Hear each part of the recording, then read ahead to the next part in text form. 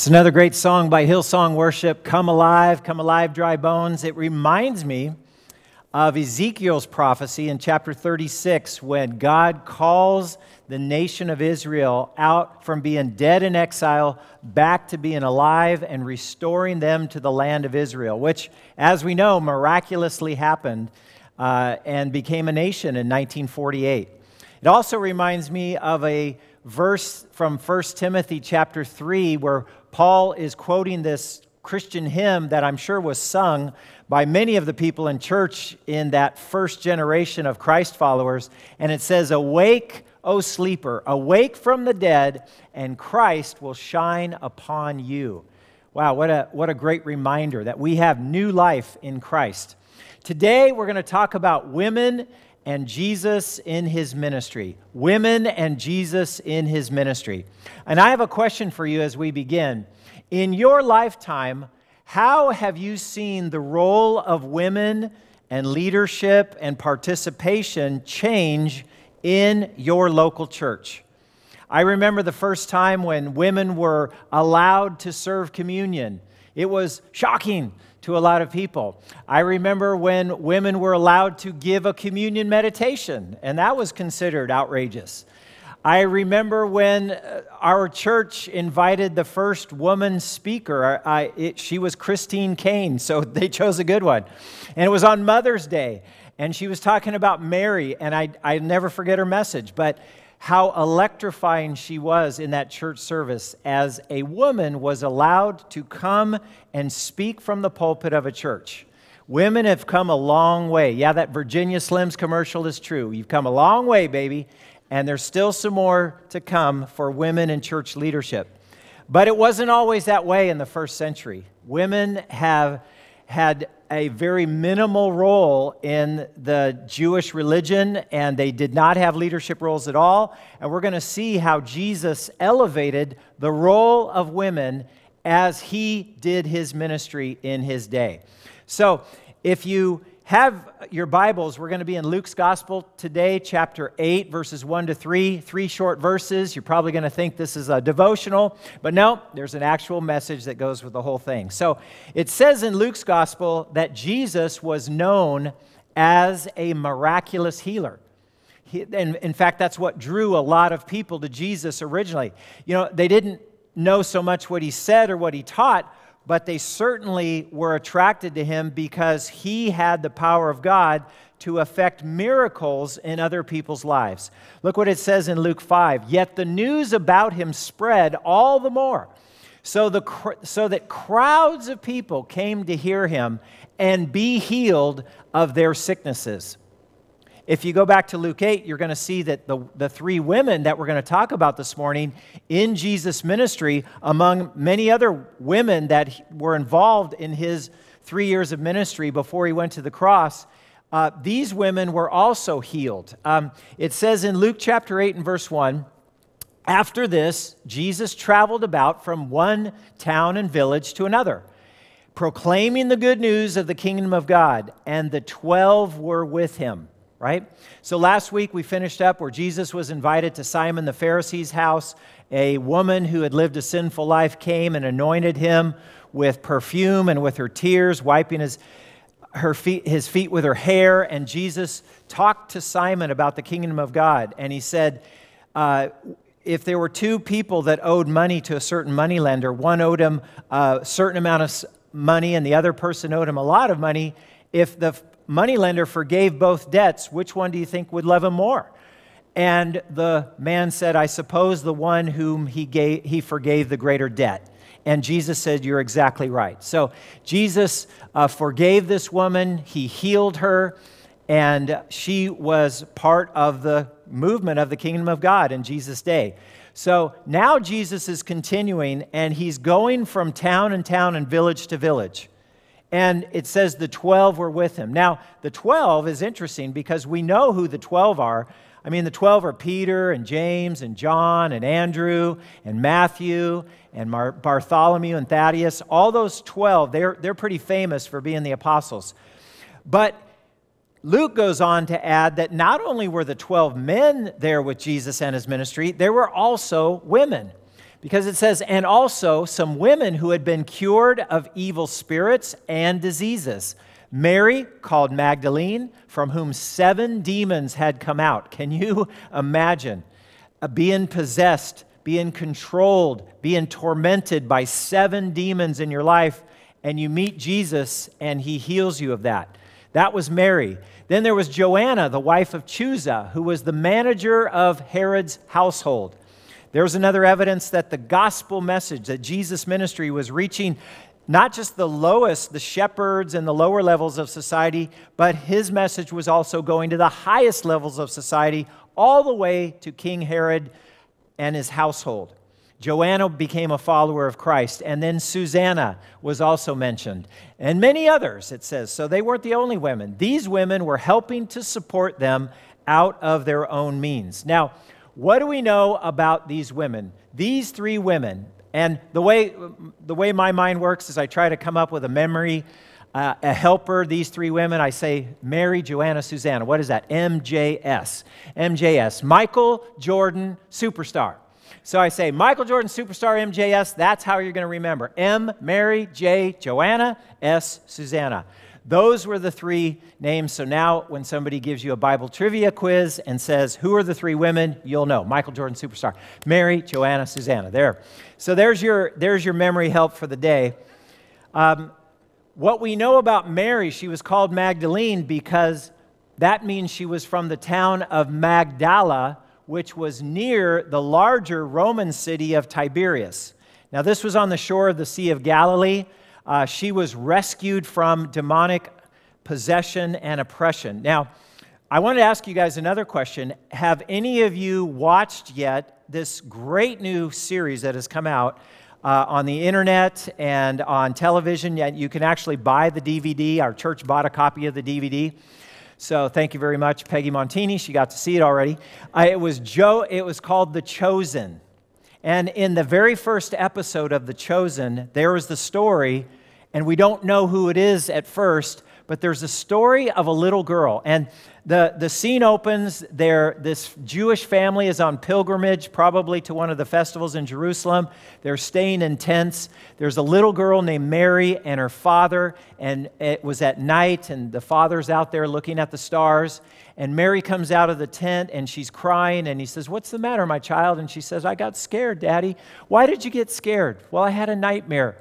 And then he said these words to her, "What can you do when you are scared and have a nightmare? You need to remember Adonai, the Lord. You need to remember what the Lord says about you." And her father taught Mary to say these words, "Fear not, for I have redeemed you. I have called you by name, and you are mine." Wow, some tremendous words of comfort from Isaiah's prophecy, chapter 43. So Mary had that in her memory from her time with her father, and this is all dramatized. Then later on, you fast forward into Jesus as he's just beginning his ministry, and Mary, she's lost her name. She's now called Lilith. She's in the town of Capernaum. She is demon-possessed, and she is out of control, and she scares everybody. And Jesus comes to her, and he says these words to her. He says, "Mary of Magdala." And she turns around and she says, "How do you know my name?" And he says, "Thus says the Lord who created you. Thus says he who formed you."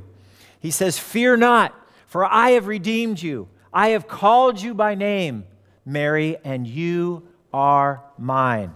And in that moment, in that instant, Mary was healed from her demon possession. She was freed from her demonic torment, and she was liberated to become a follower of Christ. And that is what Mary Magdalene did. Mary's pretty famous. If you want to ask how famous is Mary, when you go to the accounts of the resurrection on that first Sunday morning, who is the first person who is the eyewitness to see Jesus alive after he rose from the dead? And the answer is Mary Magdalene. So that's Mary. There's Joanna. She is the wife of a manager of Herod's household. We don't know hardly any more about her except that Joanna was also there. In fact, it says in Luke 24 and verse 10 that the women who had come to the place of the tomb to actually bring spices to anoint the dead body of Jesus, they found that there was an angel there, said, "Why are you looking for the dead among the living? He's not here. He is risen." And so they went and they saw the empty tomb. Joanna was one of the first eyewitnesses of the resurrection. The women came back into Jerusalem to where the disciples were in the upper room, and they told them the story. And of course, we're going to see how the disciples reacted to it. They didn't believe originally the testimony of the women. So this is where we are now. So these women, these three women, are following Jesus and his ministry. Now, how controversial was that in the first century in Israel? Because during the intertestamental period, did you guys like that? Intertestamental, is that not a great word? That means the time between the Old Testament scriptures, which finish with Malachi 400 years before Christ, and the time of the New Testament scriptures, which begin with the first gospel, Matthew. So there's about a 400-year gap between the time that Malachi gave his last prophecy inspired by God and the coming of John the Baptist, who was the last, and Jesus said, one of the greatest prophets. So during that time period, there was a famous Jewish rabbi. He came on the scene. And unfortunately, he had the same name as Jesus. His first name was Yeshua. Yeshua ben Sirach. And according to Kenneth Bailey, who wrote this wonderful book called the New Testament, or the Bible through Middle Eastern eyes, Jesus through Middle Eastern eyes. This man, this Jewish teacher, Yeshua ben Sirach, he started teaching about women and the value that women had. Actually, Ben Sirach, he wrote a book called Ecclesiasticus, and that became a book in the Jewish Apocrypha. So Ben Sirach was pretty famous. He said women were responsible for bringing sin into the world. Hello, if you go to Genesis 3, there was a man standing right next to Eve when she was being tempted, and his name was Adam. But, of course, Ben Sirach bypasses that. It kind of reminds me of the woman caught in adultery, where she's dragged out being caught in the act of adultery. If you're caught in the act of adultery, is there not a man involved? So where's the man, right? So these Jewish teachers, or this Ben Sirach, conveniently forgot that fact. So he says women were responsible for bringing sin into the world. He makes no mention apart from their relationship to men. Ben Sirach said daughters were a total loss, a constant potential source of shame. He said, don't sit down with the women, for as moths come out of clothes, so does spite come out of women. Wow. How would you like to be married to that guy if you were a woman? How would you like to have that guy for your father? That was a popular Jewish rabbi in his day. His writings became somewhat authoritative. So Jesus comes on the scene, and this became the view of women in Jewish society. So he had a lot of influence in the first century. Women's status in Jesus' day, very interesting. It says, first of all, women could attend the synagogue, but they had to attend separated from the men. The women could not receive religious training by a rabbi. Women could not give testimony in court. Women were not allowed, women could not divorce from their husbands no matter what their husbands did, but the husbands could divorce their wives for almost any reason at all. And their purity, the whole point of a woman and her existence in society was to maintain her purity, and if that's what honored her family was the woman's purity, and if she lost her purity, that would be bringing great shame to the family. So that was the status of women in Jesus' day, and it was really kind of sad. So one of the next questions is, okay, so now Jesus comes on the scene. We know what he did with Mary. She was healed from 7 demons, became one of his followers in his entourage of disciples. Joanna did also. Susanna did as well.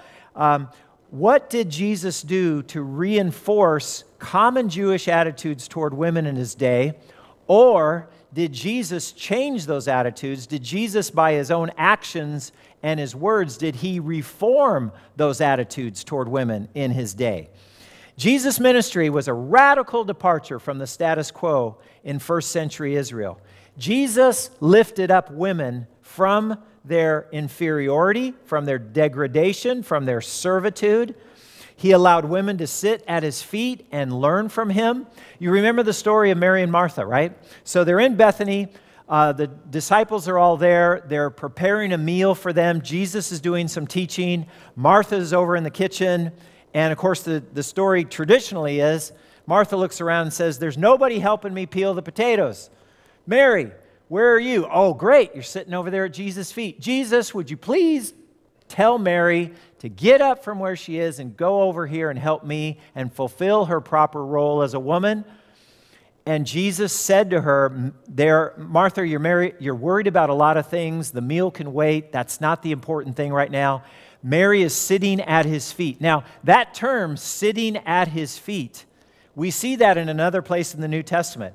Paul, when he was giving his credentials of where he was in Jewish society and what a rabbi, learned person he was, a strict Pharisee, he said that he sat at the feet of Gamaliel, which was one of the most famous, well-known, respected rabbis in first century Israel. And Paul said he sat at his feet, meaning that Paul was an official disciple, follower of the Rabbi Gamaliel.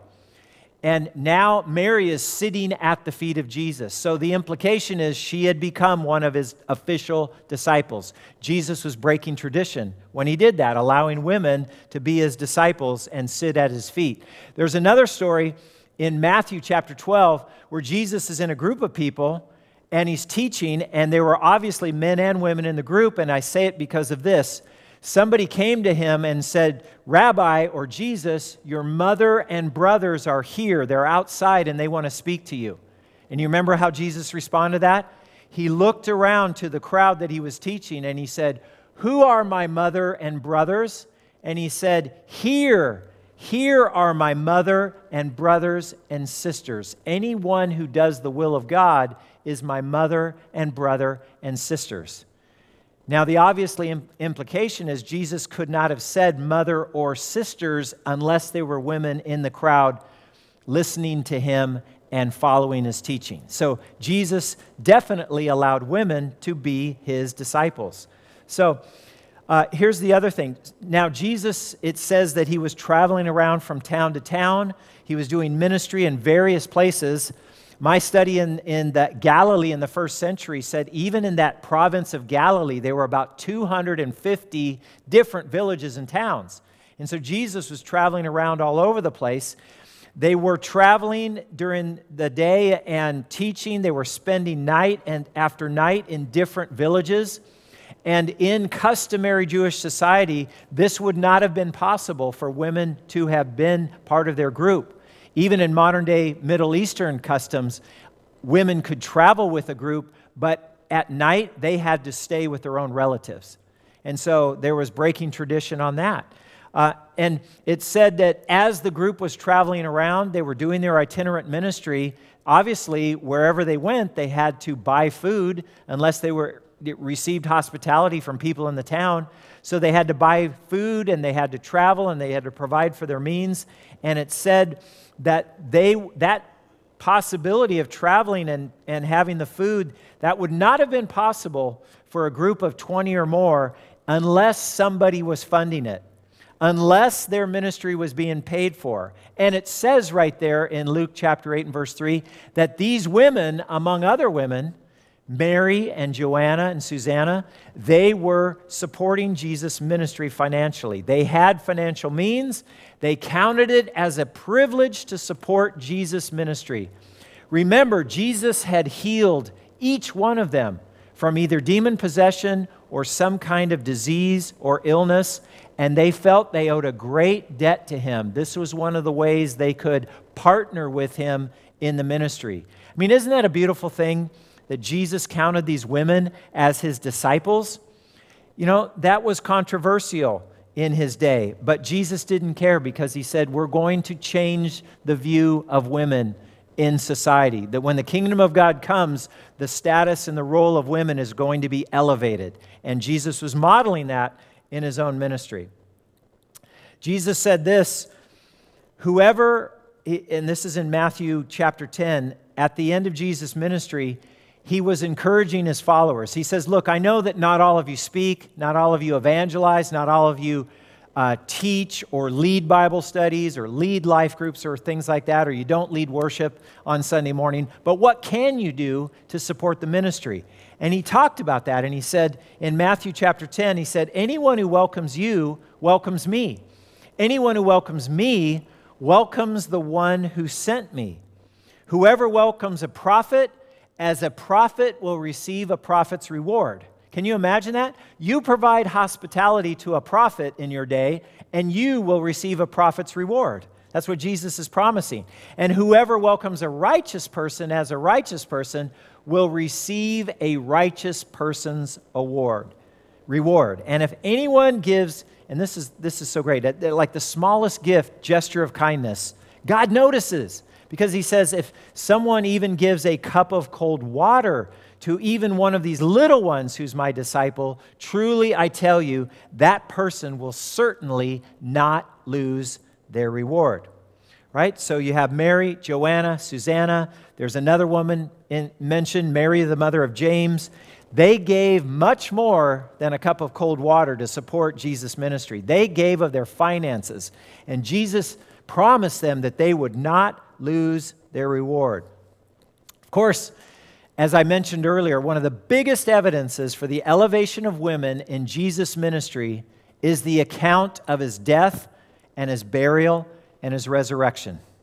Because if you don't know the gospel story, in the Garden of Gethsemane that night, when Judas came to betray Jesus with a kiss, when Jesus was finally arrested, it said about the 12, it said all of the disciples deserted him and fled. They got out of Dodge. They didn't want to be arrested along with Jesus. They escaped to hopefully live another day, and of course they did. But so what that implicates is, where were they when Jesus was on trial? Where were they during the time of Jesus' crucifixion? Who was with Jesus to be with him, to support him as he was suffering and taking on the sins of the world when he was dying on the cross? Who was with Jesus? The answer is it were the women in this ministry. It was Mary, the mother of Jesus. It was Mary Magdalene, Joanna, Susanna, Mary, the mother of James. There's another woman listed named Salome. They were all there with Jesus as he died. And that's why they knew that he died. They knew where he was buried, because on that first Sunday on resurrection morning, the women had gone out the night before when the Sabbath ended on Saturday night. They bought anointing, burial spices, and very early on Sunday morning, they were on the way to the tomb. They were not even expecting a resurrection at all. No one was expecting a resurrection. In fact, the women were there to anoint Jesus' body. And they even asked the question as they came near the tomb. They said, who will roll the stone away for us in order to get into the tomb and anoint Jesus' body? And that's when they met the angel. So it was these women who had seen Jesus alive from the dead. Now, it's very interesting when you think about that. You might even ask the question, Jim, why are you even saying this? Why do you think it matters so much that first century Jewish writers would write that the first witnesses to Jesus being alive after dying on the cross and being buried, why would you think it's such a big deal that these first witnesses were women? Well, because women were not even allowed to testify in court in the first century. Their testimony was considered suspect. So then you ask the question, well then why would the gospel writers take such a risk? Why would they even say it this way? Why didn't they just write it, well, Jesus appeared and the 12 saw him, or the 11, because Judas had already died, and they believed the message, and they went out and like champions and went forth and spread the gospel all around to the whole Roman world. Well, that's not the way the gospel story reads. The gospel story reads that these women were the eyewitnesses of Jesus and his resurrection. They travel back to the upper room. They excitedly, with fear and trembling, say, "We've seen Christ alive from the dead." Mary Magdalene was one of the first. And how did the disciples react? It says, the writer Mark of the second gospel, he was a close companion of Peter. So it's interesting. Mark, of all people, knowing Peter was the one that says, "Mark, if you really want to know the truth, we 11, we were clueless. We didn't expect the resurrection at all. We didn't go to the tomb early on Sunday morning. We were hiding from the Romans. It was the women who told us, and when the women told us that Jesus was alive again, we didn't even believe him." It says in Mark's gospel, it says, "Later Jesus appeared to the 11 as they were eating. He rebuked them," this is Mark 16 and verse 14, "he rebuked them for their lack of faith and for their stubborn refusal to believe those who had seen him after he had risen." Now, what does that say about Jesus and his trust of women? It tells me that Jesus trusted these women to be the first witnesses of his resurrection, of his victory over sin and death. These women had had their lives radically changed and healed by Jesus. They learned at his feet. They saw his miracles. They remembered his teachings. And they were there on that day of Pentecost, 50 days later, when Jesus sent his Holy Spirit. And everyone spoke in a different language that they never learned before. This miraculous speaking in tongues happened, and all the Jews who were there from all around the Roman Empire said, "They're speaking the praises of God in our own native languages." That was the miracle of the day of Pentecost. I don't think Mary Magdalene, just focusing on her for a moment, Mary of Magdala, that she ever forgot what Jesus did for her. He rescued her from demonic torment. He freed her soul and radically changed her life. She had a tormented, terrible life before Jesus met her, but she had an amazing, world-changing life since meeting Jesus. And that just reminds me of what the Apostle Paul says. Do you remember what he wrote in 2 Corinthians chapter 5? He said, "Therefore, if anyone is in Christ, that person is a new creation. The old things have passed away. Behold, all things are new." Jesus says when he comes again, he says, "Behold, I'm making all things new." Do you know what Jesus begins to make new before he's going to turn this world, this fallen, divided, broken world, and bring it back unto the lordship of Christ in the kingdom of God when Jesus returns? Do you know where Jesus is doing his change right now? He's doing his change in each human heart. Mary's heart was radically changed because Jesus healed her and she became his follower. Have you ever taken that step to bow your knee to Jesus and to become his follower? To say to him, "Lord Jesus, I recognize that I've messed up my life. I'm a sinner. I don't feel close to God at all. I know that without you, I have no hope of forgiveness in heaven. Lord, thank you for dying on the cross for my sins. I commit my life to follow you." Have you ever taken that step? Because that step is the most important step that you can ever take. That step is where you become a new creation. You become what Jesus says, you are born from above. And Jesus says if you accept him and receive him and commit your life to follow him, you will receive the Holy Spirit and he will begin to renew you from the inside out. Behold, if anyone is in Christ, that person is a new creation. You can be one of God's trophies. You can be one of God's new creations if you embrace Jesus today. I want to invite you to bow your heads with me for a word of prayer. Lord Jesus, as we review this story of these three women, Mary of Magdala, and Joanna and Susanna, Lord, they are wonderful examples of women whose lives you have radically changed.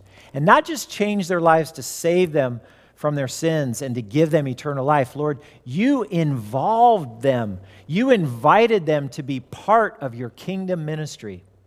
So thank you for changing and elevating women from your model and your example in this world. Lord, I thank you that they were privileged to be the first ones to see you risen from the dead and to give their testimony to the rest of the world. Lord, help us to remember our life, kind of like Mary of Magdala. Help us to remember what our life was like before we came to know you personally. Lord, help us to remember how empty and lost that life was without you, how uncertain we are, how afraid we were of dying and wondering if we'd be forgiven or not forgiven by a holy God. Lord, thank you for your grace and your patience with us. Help us to take a big spiritual step forward today. Help us to commit our lives anew, to follow you, to love you with all of our heart, soul, mind, and strength. Lord, to join you in your kingdom mission work in this world by loving our neighbor as ourselves, by demonstrating your love and being your hands and feet into this world that needs to know that there is a God who made them, there is a God who loves them, and there is a Savior who gave his life for them to make them a new creation. Thank you for doing that for us. Help us to be the agents of your change that you want to do in this world. And we pray these things in Jesus' name. And everybody agreed and said, amen. Amen. God bless you.